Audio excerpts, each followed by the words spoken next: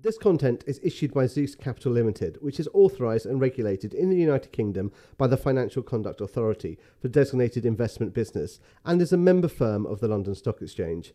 Nothing in this podcast should be viewed as investment advice. Listeners should consult an investment professional before making any decisions regarding topics mentioned in this podcast. The views expressed in this podcast are those of the participants and not of Zeus. Please note that participants in this podcast may have financial interests in the matters discussed. Good afternoon, good evening. Happy summer solstice.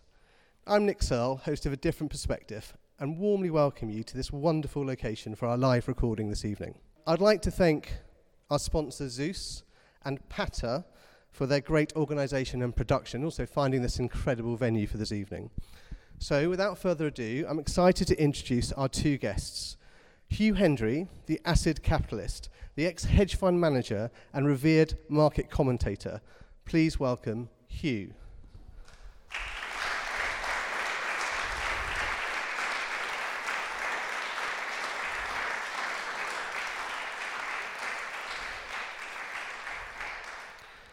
And now to Barry.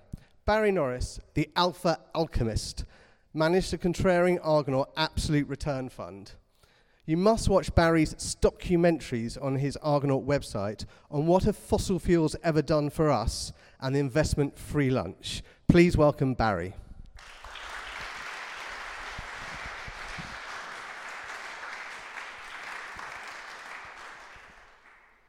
But gentlemen, how are you both? Yeah, I'm super loose. I mean, I think I'm looser than the lowest hanging fruit in the orchard. But anyway, ladies and gentlemen, delight to be in London. It's going to be random, and hopefully we're going to learn something from Barry. Great to be at the Peace and Reconciliation Centre. The church is named after the Abbess of Barking, so I don't know what that says, but let's have fun tonight. Thanks, gents. I thought we could discuss a number of macro themes and see ultimately where the conversation takes us. So let's start with, what does the Fed and the Bank of England do now? Inflation is still out of control. Do rates keep on rising? Hugh? Oh, heavens. I don't know if you saw, I did some Bob Dylan. I did my tribute to Bob Dylan outside the Bank of England after their last meeting with the flashcards saying these guys are bozos, and we've all been had. I have this slogan, which is, I fundamentally believe that there are no more than 5 people who understand money, the construct of money. And it is with regret to say that they do not work for central banks. They don't work for Goldman Sachs either. And mostly they don't work for other hedge funds. They're usually, I'm now going to describe myself. I am not one of them.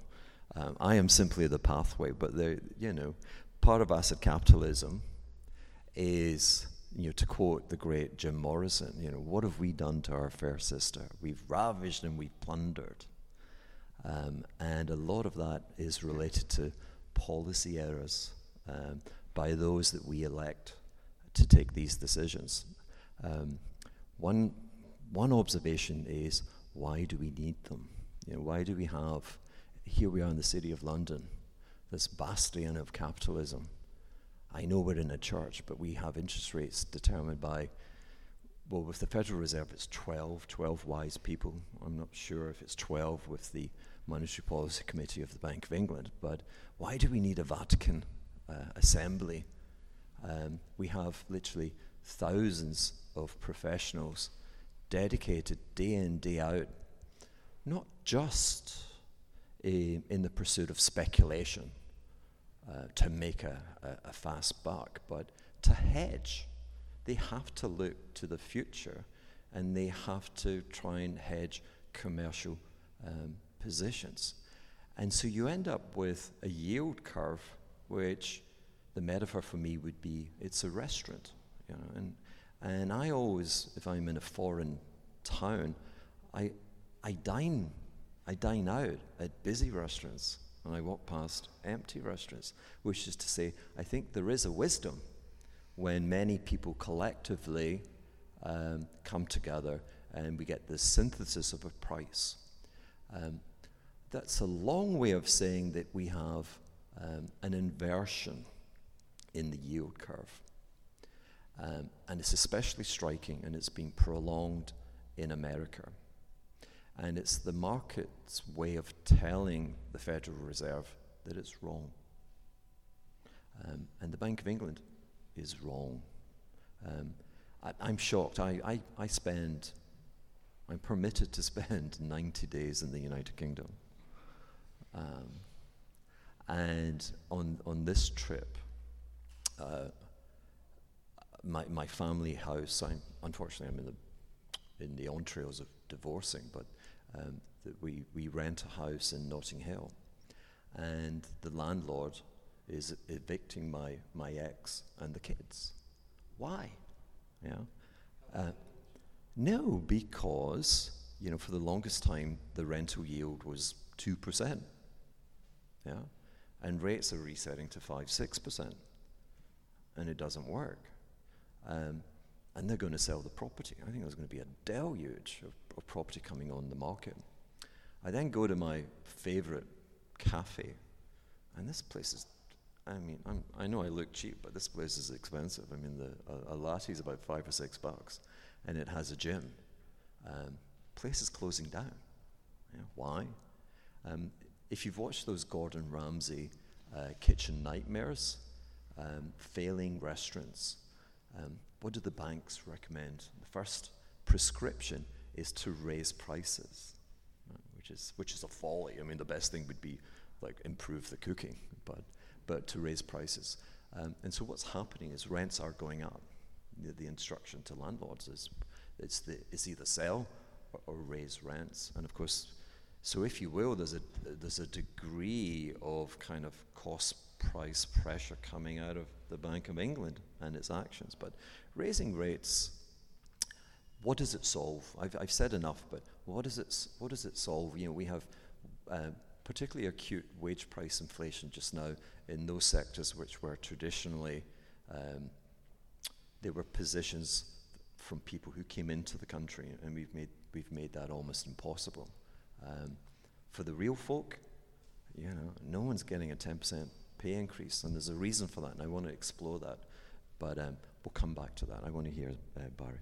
So a wise man once said that inflation is always and everywhere a monetary phenomenon. And so it's not caused by Vladimir Putin's war, it's not caused by greedy trade unions, it's not caused by greedy businessmen who are always greedy.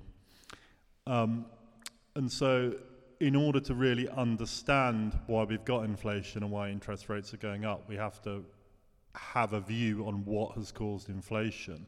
And not only that, but to actually try and work out why interest rates are 5% and we don't already have a global recession.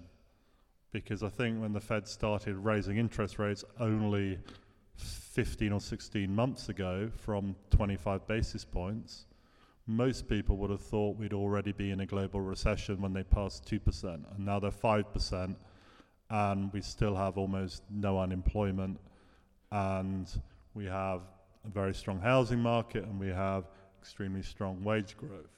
So I think in order to really understand what happens next, we have to explain why we had inflation and why 2% rates haven't killed the global economy.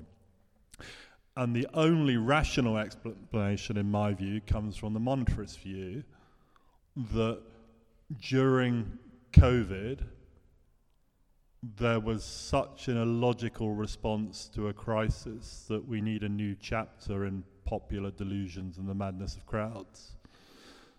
In that the global central bank balance sheets went from $20 trillion to $32 trillion in 2 years. I hadn't realized how this affected the real economy until I started analyzing the US banking sector about 6 months ago. And in those 2 years, deposits, customer deposits, went up by $5 trillion, which is a 50% increase over 2 years. The Federal Reserve balance sheet went from 4 trillion to 9 trillion, and we also had 5 trillion of fiscal stimulus. So those people that tell you that QE, it's not inflationary, the money gets stuck in bank reserves, have a $4 trillion problem in that bank reserves went up by 1 trillion, but customer deposits went up by 5 trillion. So they printed money, and the money got out into the real economy, and because of that, everyone thought that lockdown was great. They were earning more money than they'd ever earned, and all they had to do was stay at home. And is that one of the reasons, I wonder, why 1/14 of the UK working population is signed off long-term sick? Again, it becomes a productivity problem, which doesn't by itself cause inflation, but means that you have to pump more and more money into the economy to get any sort of nominal growth. So essentially, the Western world, with its decline of hard work and ethics, is not going to tolerate a hard landing forever. You have to keep pumping more and more money in to keep the show on the road. So coming back to why we've still got an inflation problem, in the UK, we did fiscal stimulus around 16% of the economy. The Bank of England expanded their balance sheet by roughly the same amount. So slightly less than the US, but of course we've got less productivity in the UK, so it's more sticky and inflation is higher. And therefore, central banks have got a dilemma. They, to a certain degree, the genie's out of the bottle. Everyone's a lot richer. People's balance sheets are a lot stronger, which is why the real economy has become desensitized to interest rates, because people are living off their balance sheet. People in the US fix their mortgage at 2 or 3%, so that no one cares that current mortgage rates are 6 or 7%. And so this buffer of money that was printed during COVID that gave everybody this one-off boost, where governments essentially gave out our own money because they just either printed more or gave out future taxes, made everyone feel a lot wealthier, and now we have to pay the piper. And the piper is you've either got to take money out of the system, or inflation becomes embedded. And the problem is now that the US consumer, for example, is just like Frankenstein's monster. The Federal Reserve has got to kill it, because if it doesn't kill it, the longer that people ask for 6% wage growth every year, the longer you get this wage price spiral. So there's an urgency in killing the wage price spiral, which has to come with higher unemployment. And people will say, well, why haven't we had a recession yet? And the probability of a recession doesn't diminish just because it hasn't happened yet. In fact, I would argue it increases, because actually the Federal Reserve and other central banks will have to continue to tighten if headline inflation doesn't come down. And therefore, the probability of a hard landing actually goes up the longer it takes to happen. So, I would regard myself neither as an inflationist or a deflationist, but actually explaining the current problem of high inflation or low growth by the mad money printing that went on during COVID. Yeah. I love Barry. And You could have just met me. well, but I just discovered that we crossed paths. Did we say for a week or for a week? Maybe something I did. I was departing Baillie Gifford after 8 very, very miserable years, and Barry was just embarking on some miserable years. But I take a very, very different perspective on inflation, except to recognize that it is always and everywhere a monetary phenomenon. The central bank's superpower is psych ops to convince you that they actually have relevance and that they're actually doing something.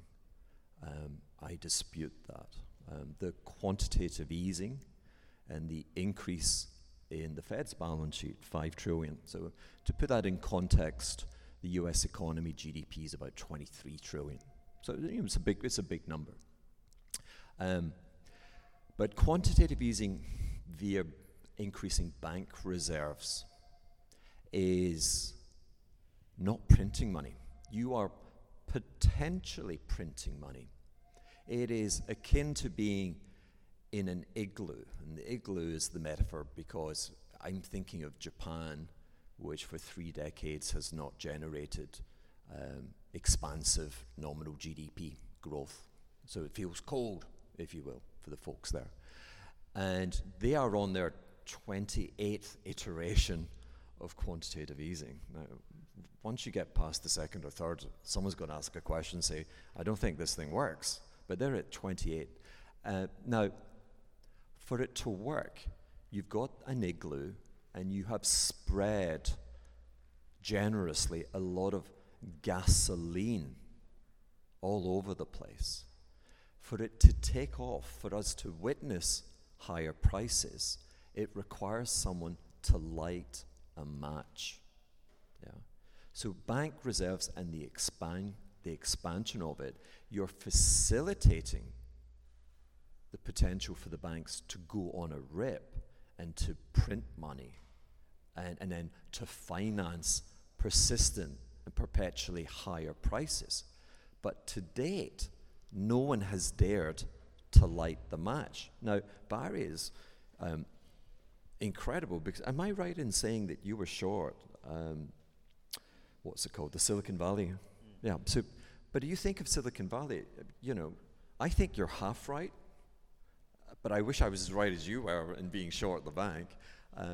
But they had I want to say 70 billion increase in deposits in 2 years. Okay. What did they do with $70 billion? They bought 30-year US Treasuries. You see, they did not light the match. The economy, and like I said, $23 trillion of size. We have no idea how to measure it. It's 3-4 years later when you actually have a fairer assessment of what's happening today. If you look at the minutes from the Bank of England in August of 2008, August 2008, yeah, and they decided to keep rates unchanged at 5.5, but there was one dissent. There was one loony bin who wanted to raise rates. Yeah. When you look at the revised data, we were in a profound recession at that point. They didn't know. And in the ensuing years, we've had this alien body invasion called COVID, which has completely destroyed any sense of these econometric models, which they're very dependent on. The Bank of England, a few weeks ago in the Financial Times, there was the mea culpa from Baillie. We are very sorry. We've been overly dependent on a model. We've taken decisions from the model. And our promise to you now is we won't. Yeah. So my son is studying PPE, politics, philosophy, and economics. I wish he was studying politics and philosophy, because the economics is a waste of time. Yeah, I wish we had philosophy at the Bank of England to recognize the challenge. And in that article, however, they said, we're not going to use the model. And I went, hurrah, death to econometrics. But I was curious, what does the model say now? And the model says they should be cutting interest rates as quickly as possible. And of course, the irony is, now they're not going to listen.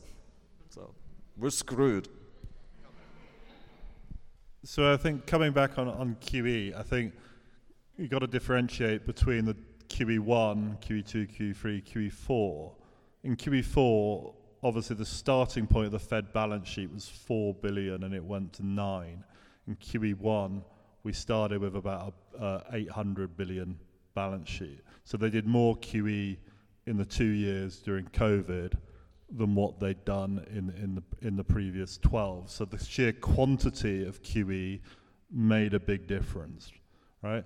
And if you look at QE1, it was essentially to recapitalize the banks. Banks basically were allowed to swap their illiquid assets with the Fed in return for increasing their bank reserves. The exact size of the balance sheet really didn't increase much, and it certainly didn't seep out into the real economy, hence why it didn't cause inflation. And whenever you get either banks trying to expand their balance sheet to reflate the economy or vice versa, it's an imprecise science. So I would argue certainly QE1, QE2, QE3, the amounts involved were so small, they didn't really do anything other than recapitalize the banking system or change the yield curve. But then you got to QE4, and that Fed balance sheet went from 4 to 9 billion. US bank reserves went from 2 to 3. So I'm afraid you've got a $4 trillion problem. You've got to explain if the balance sheet of the Fed went from 4 to 9, where did those 4 trillion of liabilities go? Thanks, gents. So what else do we have to break for rates to start coming down? We seem to have broken a lot, as alluded to by regional banks in the US, but what more needs to happen? Well, I mean, this is analogous to 2008. Bear Stearns went bankrupt in February, and they're like, the traffic cops are like, move on, we've got this covered. And then I think it was June, we had Countrywide Financial went, we had Wachovia. It's fine, folks, we got this, move on. Okay, so the fundamental issue, everyone in this room now has knowledge of something that we didn't understand last year. We've come to recognize that I'm holding an iPhone, and an iPhone is a weapon of mass destruction for the banking sector. Humpty Dumpty has fallen off the wall. Barry made a fortune recognizing it. We had, 3 regional banks. We call them regional, which is to suggest they're diminutive. In terms of the assets involved with those institutions, these are amongst the largest ever historic bank failures. And of course, we had the failure of Credit Suisse in another domain, an institution that was deemed to be systemically important and therefore was under profound scrutiny. And it was a bank that went bankrupt with the most impeccable regulatory ratios. Now, banking, a bank run historically would have been 5% of the deposits being taken out. And you would slow it down, you got to go there, you got to present your passport, and they close for lunch, whatever, yeah. Exactly, from August 2007. Was it 79%, Barry, of the deposits at Silicon Valley had been pulled after 17 hours. Yeah, it was so rapid. And so one of the issues we have today is it's very hard to imagine how you can finance commercial residential loans, with term versus what has now become flight deposit capital. And then secondly, you have to recognize that the tightening by the Federal Reserve is the quickest and most substantial tightening they've done in the history of the Financial Reserve. They did 500 basis points in a year. Now, that is uncommon because it takes the banks 18 months typically to reprice their loans. And so if the banks were just to follow the Fed every step, their net interest margin would be devastated. Okay, so typically, if you think of the tightening cycle from 2004 onwards, it was 25 basis points. 25 basis points, very, very, very slow, and the system was allowed to adjust in a timely manner. And so you have a situation now where the Fed is the regulator of the banks, and it's destroying the banks. You know, that when it raised rates again after the demise of those banks, what was it doing? Right? It goes to 5.25. There was a huge amount of deposits sitting in banks in America getting 36 basis points. Okay, so there's been a flight to CDs offering 3 and mutual funds. The more that the Fed seeks to raise rates, the more you accentuate the flight capital of deposits away from the sector. So the Fed is doing harm. The regulator is doing harm. So to answer your question, there is a hell of a lot more bank failures to come. And the question in my head is, what does banking 2.0 look like? Because the existing form is dead. You know?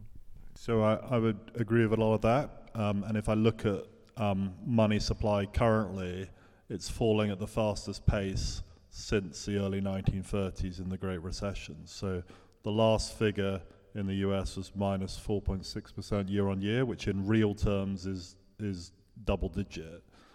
And so ironically, of course, that's happening because there's too much money in the economy, and it's an inexact process to get the amount of money in the economy to grow in line with nominal GDP, which is obviously the aim to have stable prices.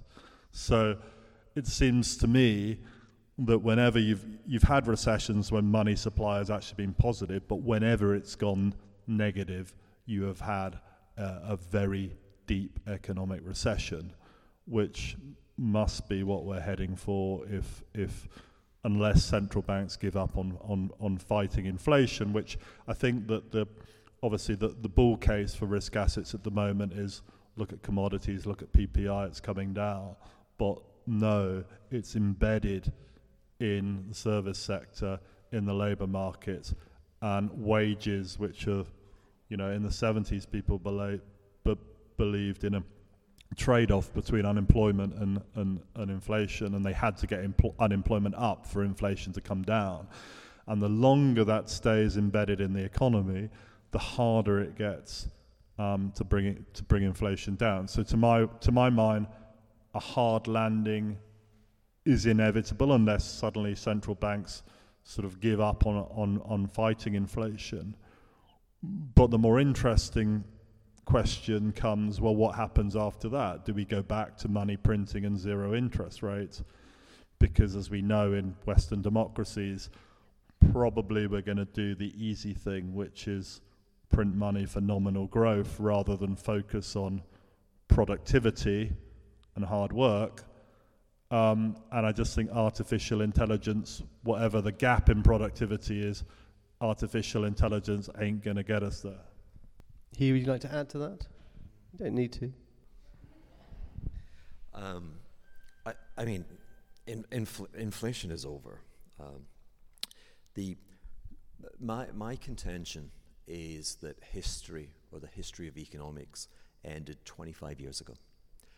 It ended with a policy decision by the Chinese Communist Party that its industrialization, you know, China in the last 40 years has gone through the same process that America went through over 100 years in the 19th century. Obviously, these things accelerate.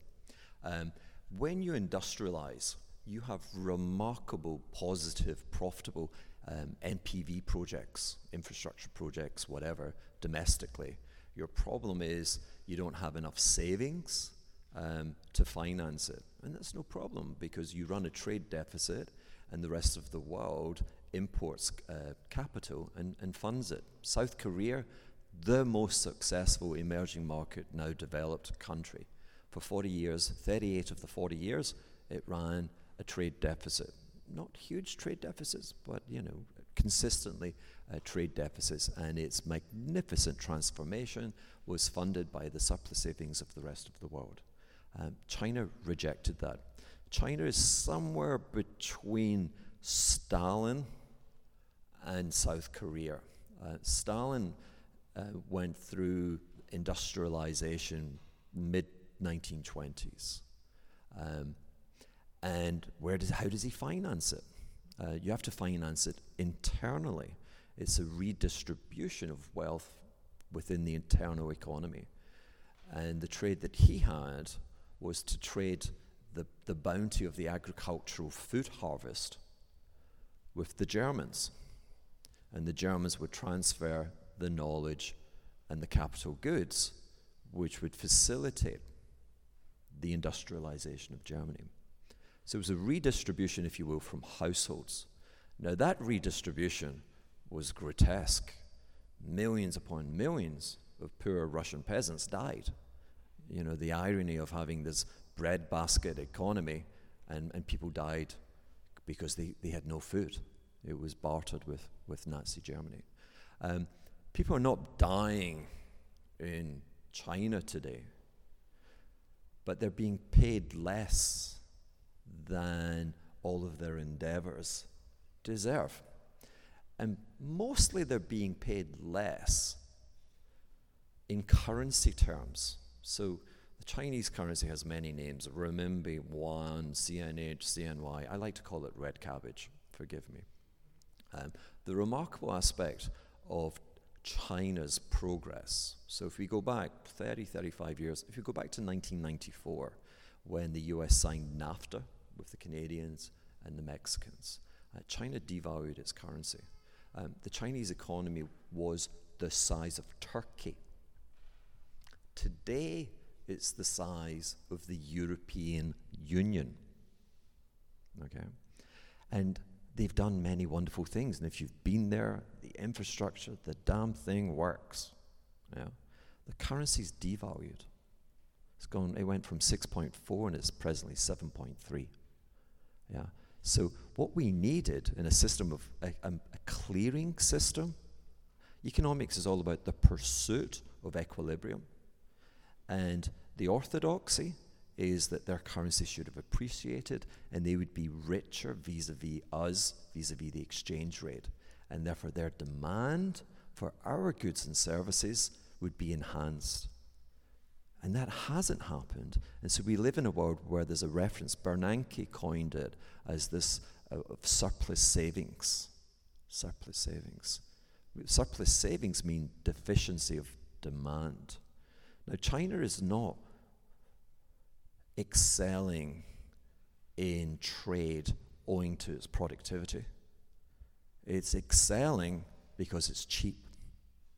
And the government has built a moat around, the manufacturing sector. China today is responsible for a profound glut of manufacturing capacity. And the US and the UK and the Canadians and the Australians, we run deficits, which is to say we are the solution to that glut of capacity. And the reciprocity is that they buy financial assets. They do not buy goods and services. So trade today is a trade war, and it's class warfare. When you buy financial assets, Wall Street gets richer and richer, house prices go higher and higher, elite education gets more and more and more expensive. But for everyone else, with this glut of capacity residing in China, the idea that you're going to embed wage price inflation in this country or in any of the deficit countries is frankly preposterous. So forgive me, I'll finish. My complaint today is trade is a class warfare and monetary policy is a class warfare.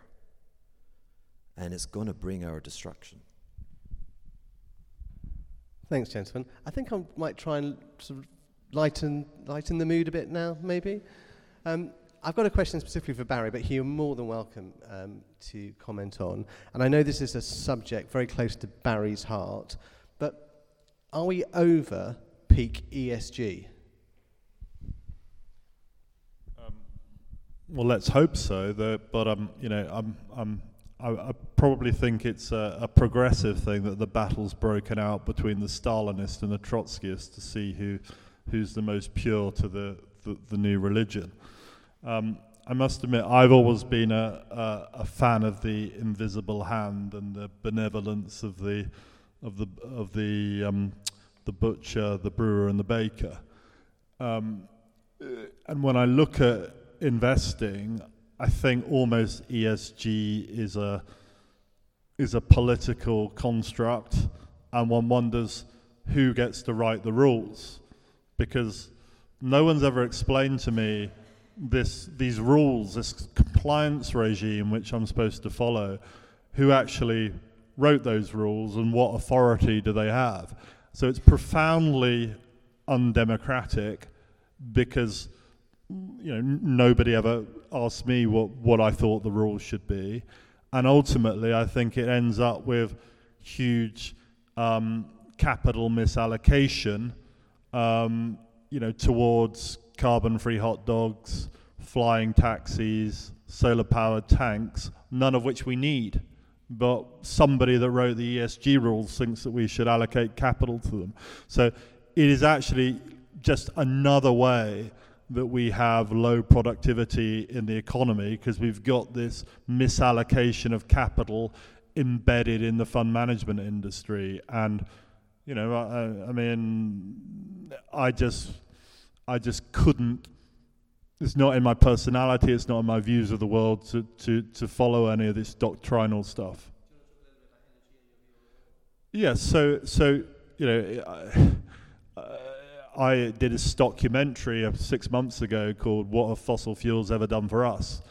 Basically pointing out that pre-industrial revolution, the average Britain's living standard hadn't really changed since Roman times. And, they're tied to the land because there wasn't an energy surplus in the economy that allowed people to live in cities. And then we had this great thing that happened in Elizabethan England, which was they learned how to burn coal. And the amazing thing about coal was just the compactness of the energy, which meant that you got this huge energy surplus when you burnt it, and you could move it around. So you then, because of this energy surplus, you could then turn it into mechanized power. And since the Industrial Revolution, the cost of energy has come down by 90%. We use 20 times more energy, and GDP per capita has gone up by 30 times. Now, I would suggest that that's connected with our use of fossil fuels and the fact that we stopped using medieval windmills and tidal power, and we managed to harness these forms of energy that created an energy surplus. And I think the problem is when we look at the world at the moment is that over the last 10 years there's been $4 trillion invested in alternative energy, and fossil fuels have gone from 83% to 82% of all the energy we use. Alternative energy is just a parasitical industry. They have cheap capital, they have guaranteed prices, and the companies involved in alternative energy still can't make a profit because the product that they use is fundamentally useless. And it's fundamentally useless for two reasons. One is you can't switch it on and off, the intermittency. And, we did some research on this, and there was only actually 7 days when the wind blew consistently hard enough for wind power to have capacity utilization above 80%, and many days where it just didn't blow at all. And secondly, you just simply don't create enough energy surplus, because the amount of energy that goes into building solar cells with forced Chinese labor, you just don't get paid back on that by when the solar panel actually works, or for the wind turbine, the amount of energy that goes into manufacturing it, which is essential that you use fossil fuels, by the way, to manufacture it. So alternative energy is just this fraud that's been perpetuated on us, that it's somehow a solution to whatever your views on climate change, and for the record, mine are sceptical. And I'm reminded of Nigel Lawson's quote that net zero, stupid solution to a non-existent problem. I'm not necessarily say I would go that far, but if throughout energy transitions, we've always gone from inferior sources of power to superior sources of power. So we've gone from dried dung to wood to coal to oil, and the only thing that's superior to oil is nuclear power. And yet we don't want to use nuclear power because that would just be too simple a solution. It's best to go back to medieval wind and water. And I think the bigger worry for me is just the politicians and the people that come up with all these policies just don't understand how useless alternative energy is. I read the other day that if the Labour Party get elected in the UK, that we're going to have 100% renewable grid by 2030. And one does wonder whether these people know that we have periods of darkness in the UK and the wind doesn't blow very often. And in fact, in order to go to a renewable grid, we'd have to spend something like, we worked it out that it's more than 100% of GDP, and then you add the storage on top, because they also don't recognize that a lithium-ion battery lasts 10 years, there's not enough resources for it. And we worked out that 1 billion spent on batteries gets you 8 minutes of storage. So, I think a day's storage is 173 billion. So a week's storage, which would of course be, you'd have to store alternative energy for even longer than a week if you had no base load that you could switch on and off with nuclear or fossil fuels. Just a week's storage would cost you 1.3 trillion pounds, which is obviously more than half of GDP. And, you'd have to keep replacing these things every 10 years as well. And so I'm kind of a guy that thinks that we've already halved our carbon emissions, and there's no pathway to anybody that believes in climate change and net zero turning around and say, oh, we've done this, therefore I expect the temperature to moderate.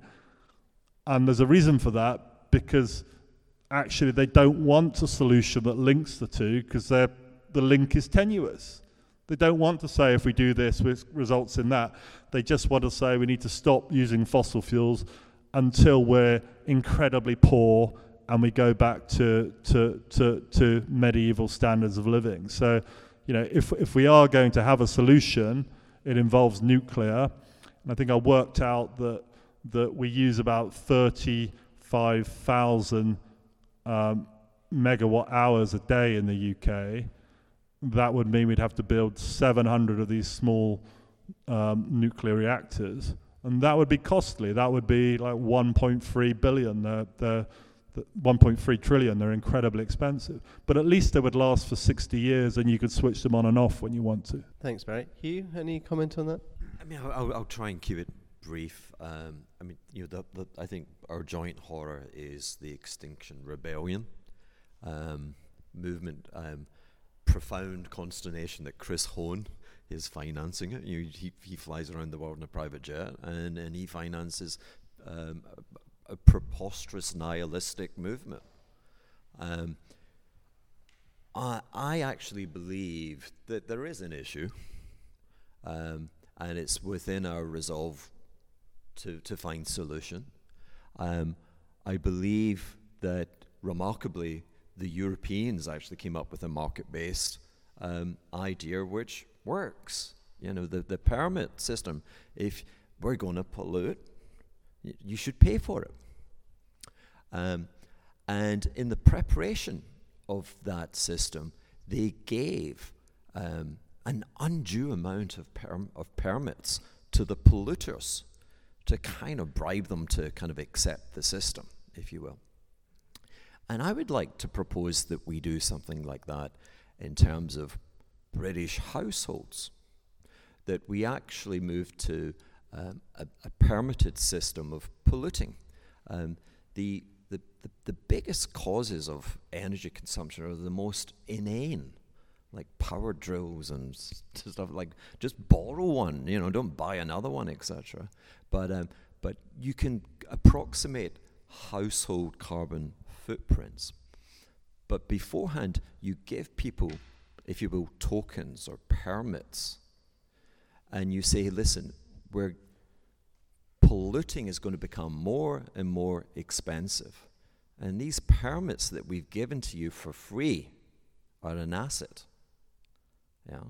And if you can control and reduce your footprint, you're going to be able to hold on to more of these permits. So you're giving a financial incentive to change behavior in the manner that Europe, and indeed the UK, has adopted the scheme with regard to industrial companies, refiners, chemicals, etc. They've been given a financial incentive, and they were front-end loaded with free tokens, which kind of buys their favor. My big thing is again, I'm coming back to my pet subject, but we have a profound disenfranchised part of our society. We live in a world where asset prices have only risen inexorably, especially since the bogeyman of quantitative easing in March 2009.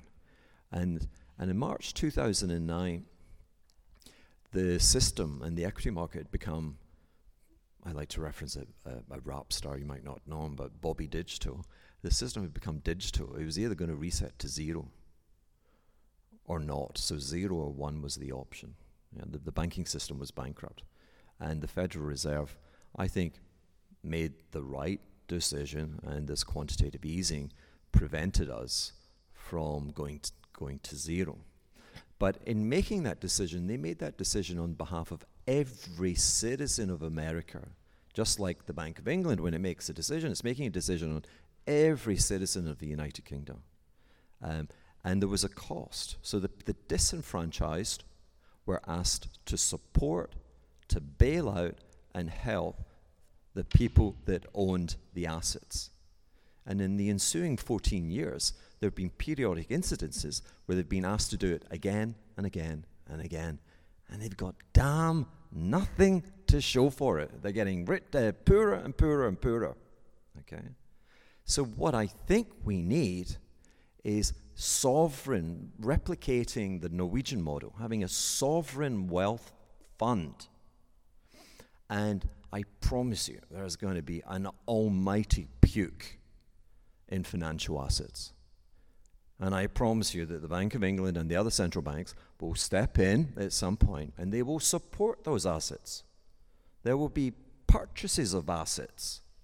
And I believe we should be setting up a fund today which is means tested, and you get access to that sovereign wealth fund because you are disenfranchised. And when the goons come in and buy and support asset prices, you're going to own a little bit of that, and you're going to become franchised. And with regard to what I see as the cause of this, which is mercantilism, these asset prices, I think, are going up where I disagree with Barry. I don't think it's anything to do with quantitative easing. Again, Japan has had 30 years of quantitative easing. Asset prices haven't gone up. The cause of it is mercantilism and the purchase of financial assets and bidding them higher and higher and higher. I would charge them. They're not profit-seeking. I would charge them a rent to own financial assets in the United Kingdom and America and in the 4 or 5 other liberal economies of the world where there is a rule of contract law, where there's a democracy, okay? I would charge them the right, and that would finance the setting up of the sovereign fund. But I could, like I say, I came to that, but you could easily put in a kind of carbon permit system as well. We have to give people assets. The Gini coefficient, the grotesque income disquality is going to destroy our society. How very Robespierre of you.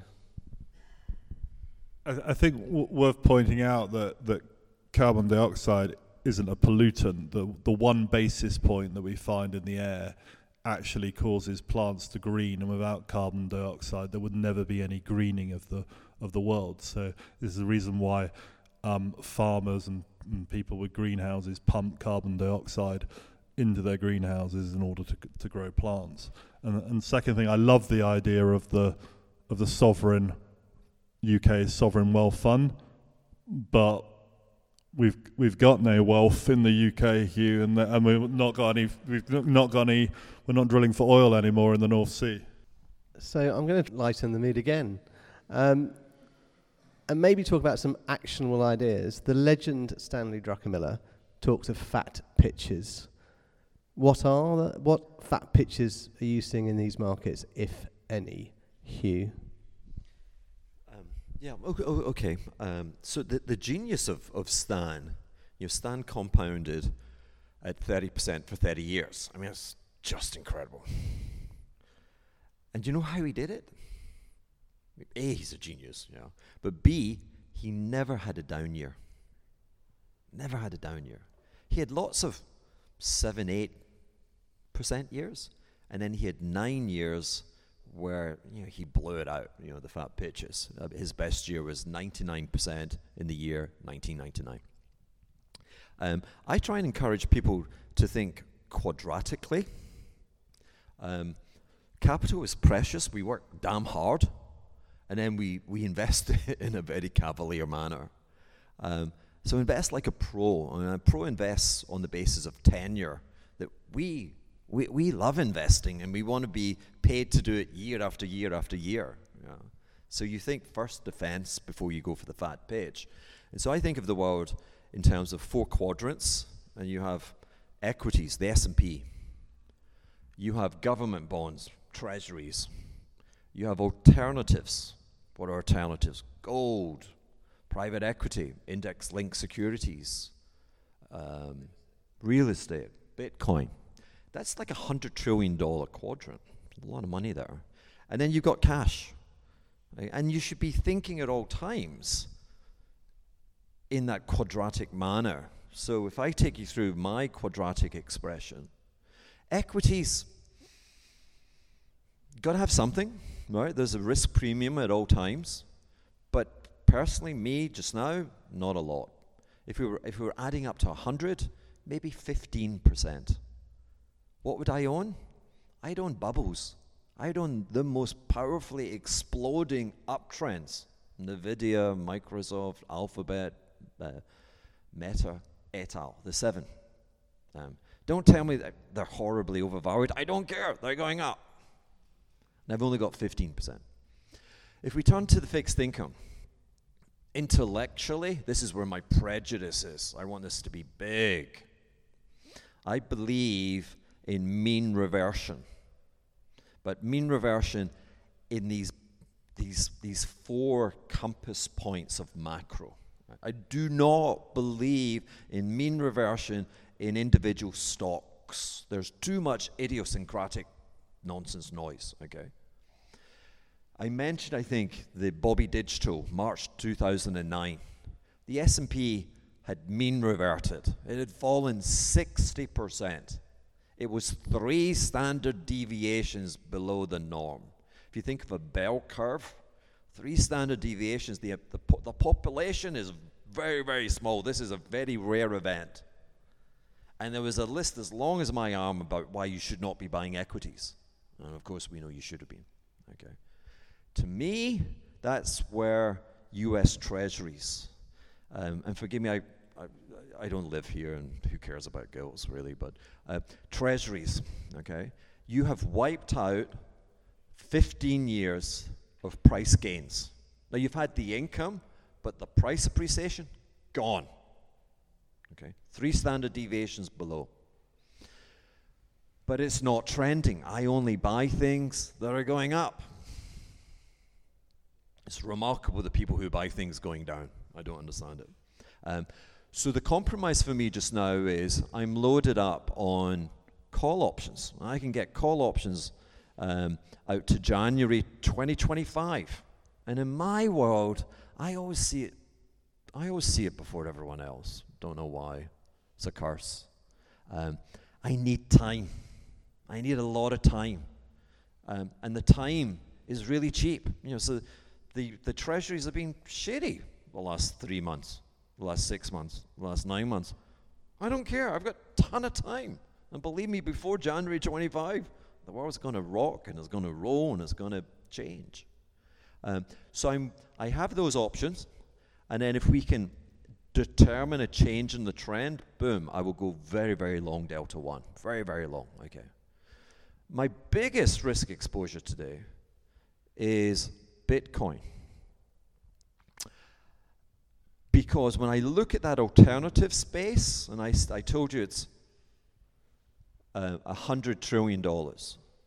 If we take and we assume that those 21 million Bitcoins are mined, and we value them today at the prevailing price, that market is $500 billion, which is to say nothing. Gold is $13 trillion. There's a lot of gold bugs. And like, gold's going to go up 3 times. Maybe. But if gold goes up 3 times, it has the same capitalization as all US stocks. And I've seen some weird shit in my life, but I just can't think of gold being the same market capitalization of every US stock. If Bitcoin triples, it's $1.5 trillion. It's nothing. Apple's $3 trillion. It's nothing. Doesn't move the meter.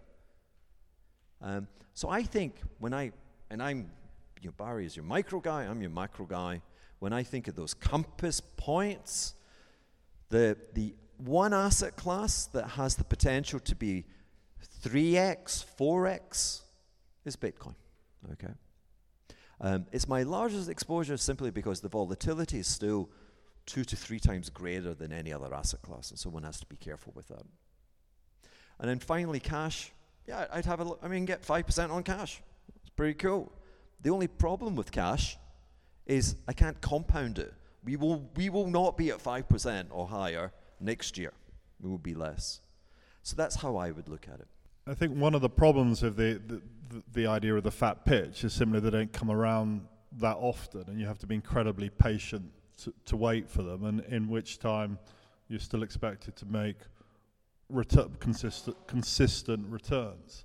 So I would say, I'm expecting the next 10 years to be very much like the 70s in terms of stop-go cycles, because I don't believe that Western democracies are going to put up with the sort of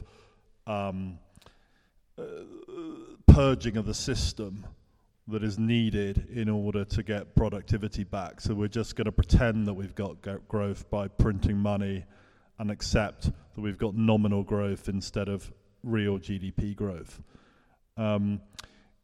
If I look at the world at the moment, I don't think there are any fat pitches, because even though I'm bearish on the economy, I think that I think the market will be rightly skeptical about whether we're heading for a long-term deflationary bust. So, and the starting point is a yield curve which is already massively inverted. So I think buying duration here, you may well get a recession where the yield curve flattens because short rates come down, but long rates don't really move that much. And as Hugh's rightly pointed out, unless you're massively levered, you're not going to make a lot of money on 2-year bonds. And I also probably think we've maybe got one more inflation scare in us, and rates may go higher, and that is the thing that finally bursts the dam. Barry, we all want to know, what's your favourite long, what's your favourite short? You're the genius when it comes to this. Well, I'm not sure I'm a genius. What's the reveal? We want to know. Well, I'm just very stock specific at the moment. I mean, we have. What's your favourite stock? Throughout my career, I've found it. It's not a secret, but if you have favourites, you don't think rationally about them, do you?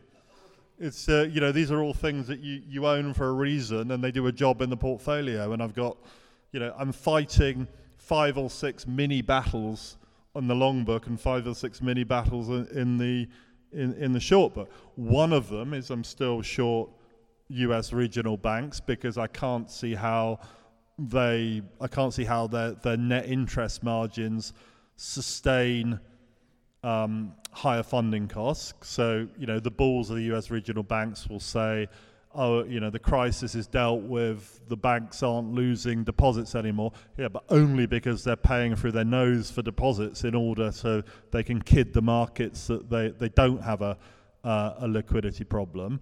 So net interest margins are going to contract.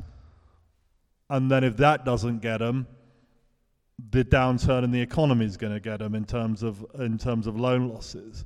I think the UK domestic economy is in a lose-lose situation at the moment where rates are going higher. We are more vulnerable to higher rates in this country than the US is. So we are heading for a big recession in the UK, followed by a Labour government. So, I mean, I'm not quite sure how there's a bullish case there for UK assets. And I think what's been noticeable about the last couple of weeks is we've started to see real economy profit warnings. So just about every chemical company in Europe has had a profit warning with actually volume declines that are pretty massive. So these companies were a little bit hiding the volume declines while pricing power was still strong. And now, obviously, with the shift in commodities, they've got no pricing power and they've got negative volume growth. So I think, a lot going on, but I think, just have to be patient to wait for the fat pitch. And the fat pitch is usually a fat pitch to buy risk assets, isn't it? No one ever says it's a fat pitch to short everything for the end of the world. And I think we're going to have to wait for things to get worse before they get better. But I think the obvious thing to do now is to park your money in cash or short-term bonds or zero coupon gilts where you're not theoretically going to have to pay any capital gains tax on the yield to maturity, and just accept 5-6% return while you conserve capital, so you've got capital to put back in the market in the recession with lower equity prices and also lower interest rates. So that kind of there's a cycle to this, and it's keeping it simple. So I have one last topic before we move to questions, and hopefully you can answer this very briefly. Can we talk about the future of active fund management? Yeah, are you coming back, Hugh? I'm the damn smartest person in finance, and I dress like a hobo because I just can't deal with dumb people. I would love a chance again. Sometimes the ball is the size of a ping pong, and sometimes it's like an inflatable castle, and I'd like to jump up and down in an inflatable castle. Like, there's so much profit opportunity out there just now. But is it going to happen? No, it's not going to happen. Like, people come to me and say, hey, do an ETF. Do you know what the management fee is on an ETF in the US? 15 basis points. I mean, be better off selling Asset Capitalist hats for $100.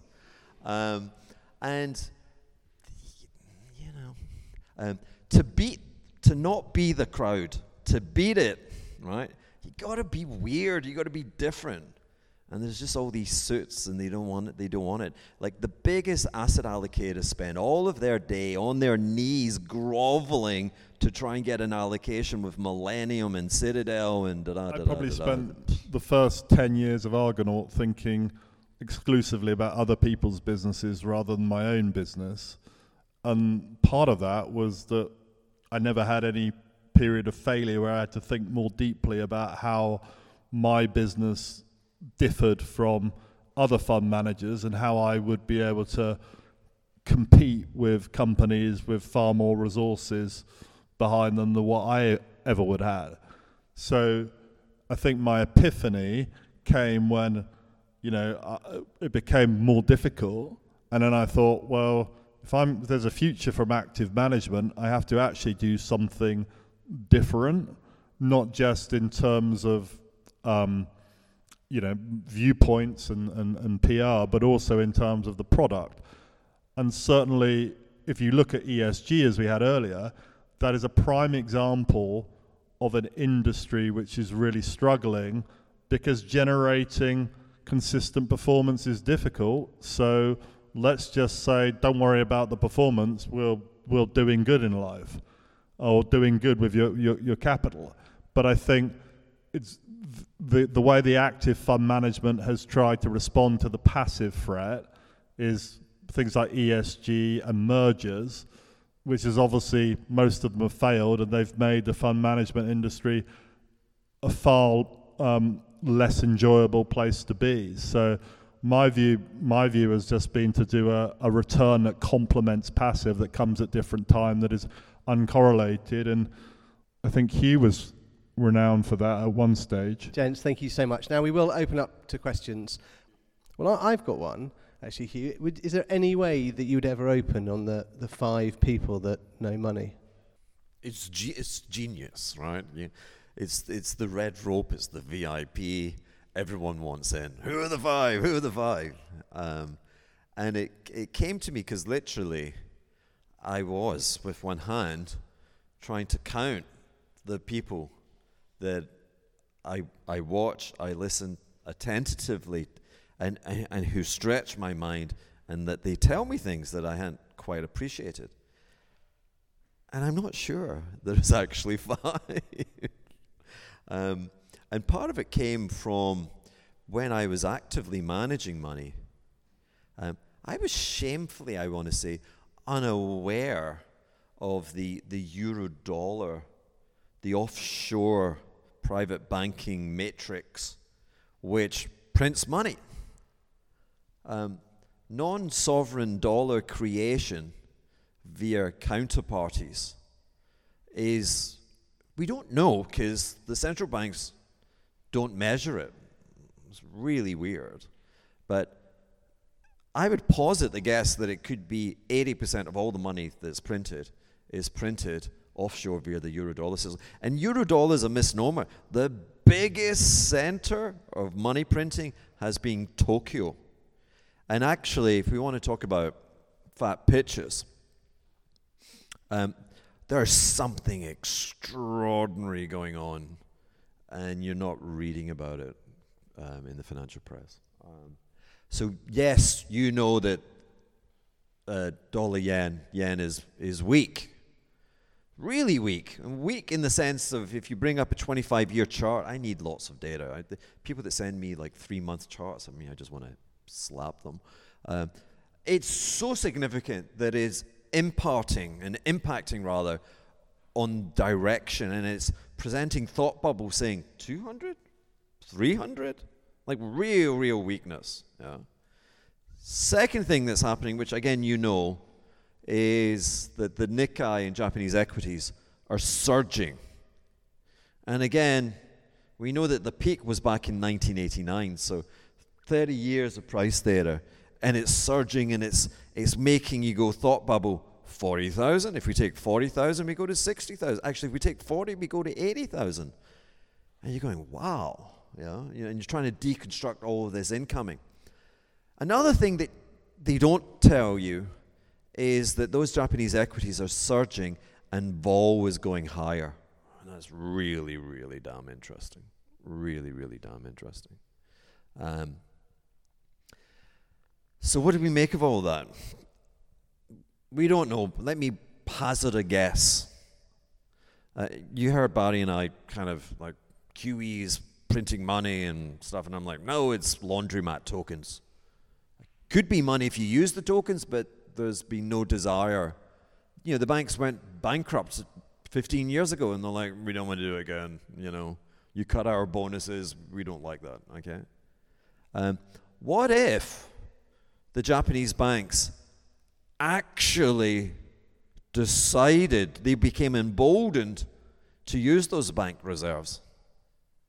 What if they took all those bank reserves and they go into, I'm going to say Eurodollar. Eurodollar is a pawn shop. Think of it as a pawn shop, right? You take your watch in, and the guy says, yeah, I'll give you $100. Okay? But if you don't come back tomorrow, I'm selling the $100. I'm selling your watch, rather. And what if Japanese banks, enormous banks, they've got no loans, there's no desire to lend domestically in Japan. What if they went to the pawn shop and they said, hey, look, I've got $1 trillion worth of JGB bills. You know, what will you give me in return? And they go, well, we'll give you $1 trillion. No haircut, we'll give you $1 trillion. I'm like, really? Yeah, sure. But you've got to come back at 12 o'clock tomorrow, and we reserve the right to change our mind. And we might ask for different collateral, right? And effectively, what you're doing is you're opening a short dollar, long yen position. And what if they pursued their gigantic corporate clients that have just spent the last 15 years piling into China? And what if they actually went, this is a 24-hour loan, what if they took term risk? What if they took commercial risk and lent into China? These are just what ifs, okay? But when you look at the movement in dollar yen, it coincides with people kind of starting to get it that China is busted. It coincides with the property market thing being exposed. It coincides with the GDP calculator no longer working. They can't do 5. And at the pawn shop, the guy's like, you got to come back. Yeah. And it's like, you know what? I need dollar bills. I need 3-month treasuries, or else I'm closing you out. So if you want to keep that line of credit, what do? You got to sell yen, and you got to buy dollars. And you got to do that in size. And that's the size, I think, you're seeing in the currency market. And it looks as if there's a lot more unwind. And that actually could be the inflation. Yeah. But that means you're going to buy Japanese credit.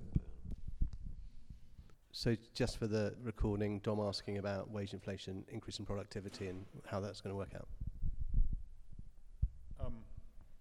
Okay, so as I think I said earlier, 1 out of every 14 people in the UK workforce is now signed off long-term sick. You could say that's because the NHS shut down for non-COVID related matters in 2020, or you could say that people got used to being at home and getting paid for it and fancy doing it long term.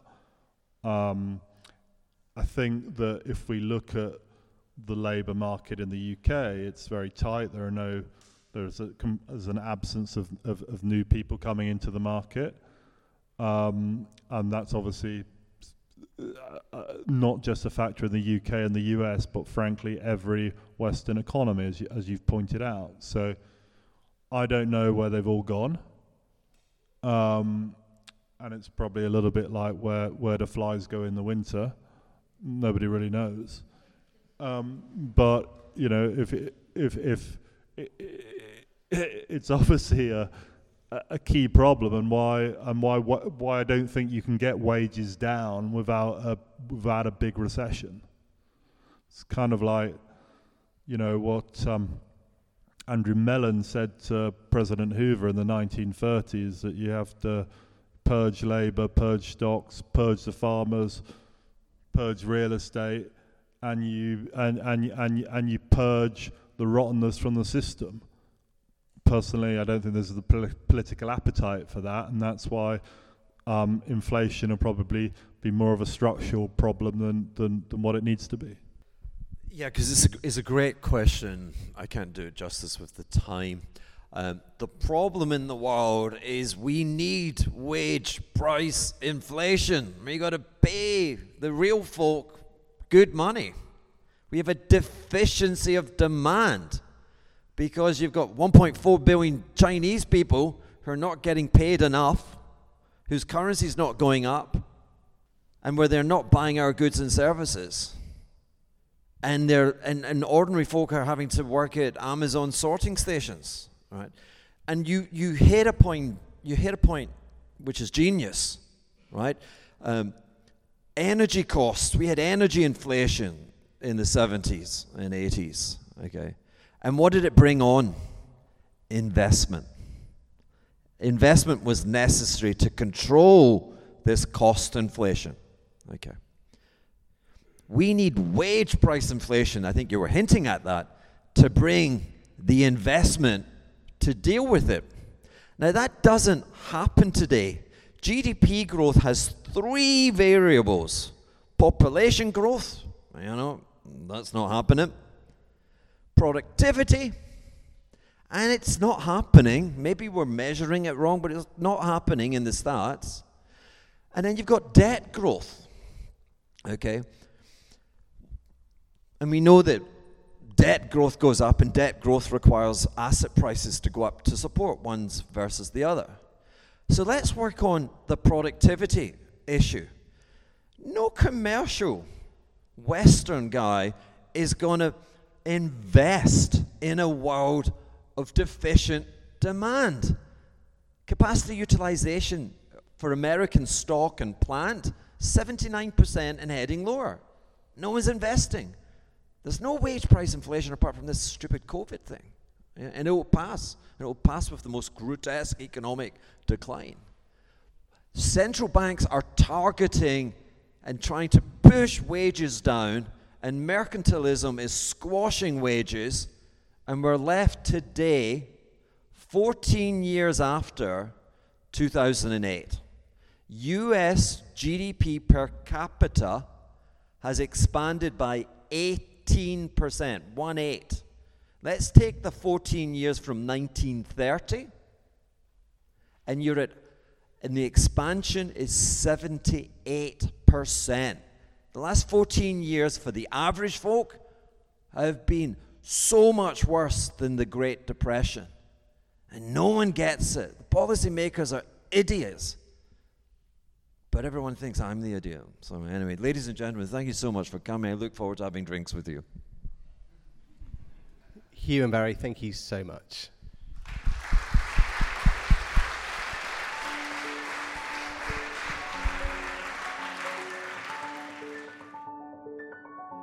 Thanks for listening to A Different Perspective, a Zeus podcast. If you'd like to feature on the podcast or get in touch, you can contact me on live@zeuscapital.co.uk. Don't forget to subscribe wherever you get your podcasts. See you next time.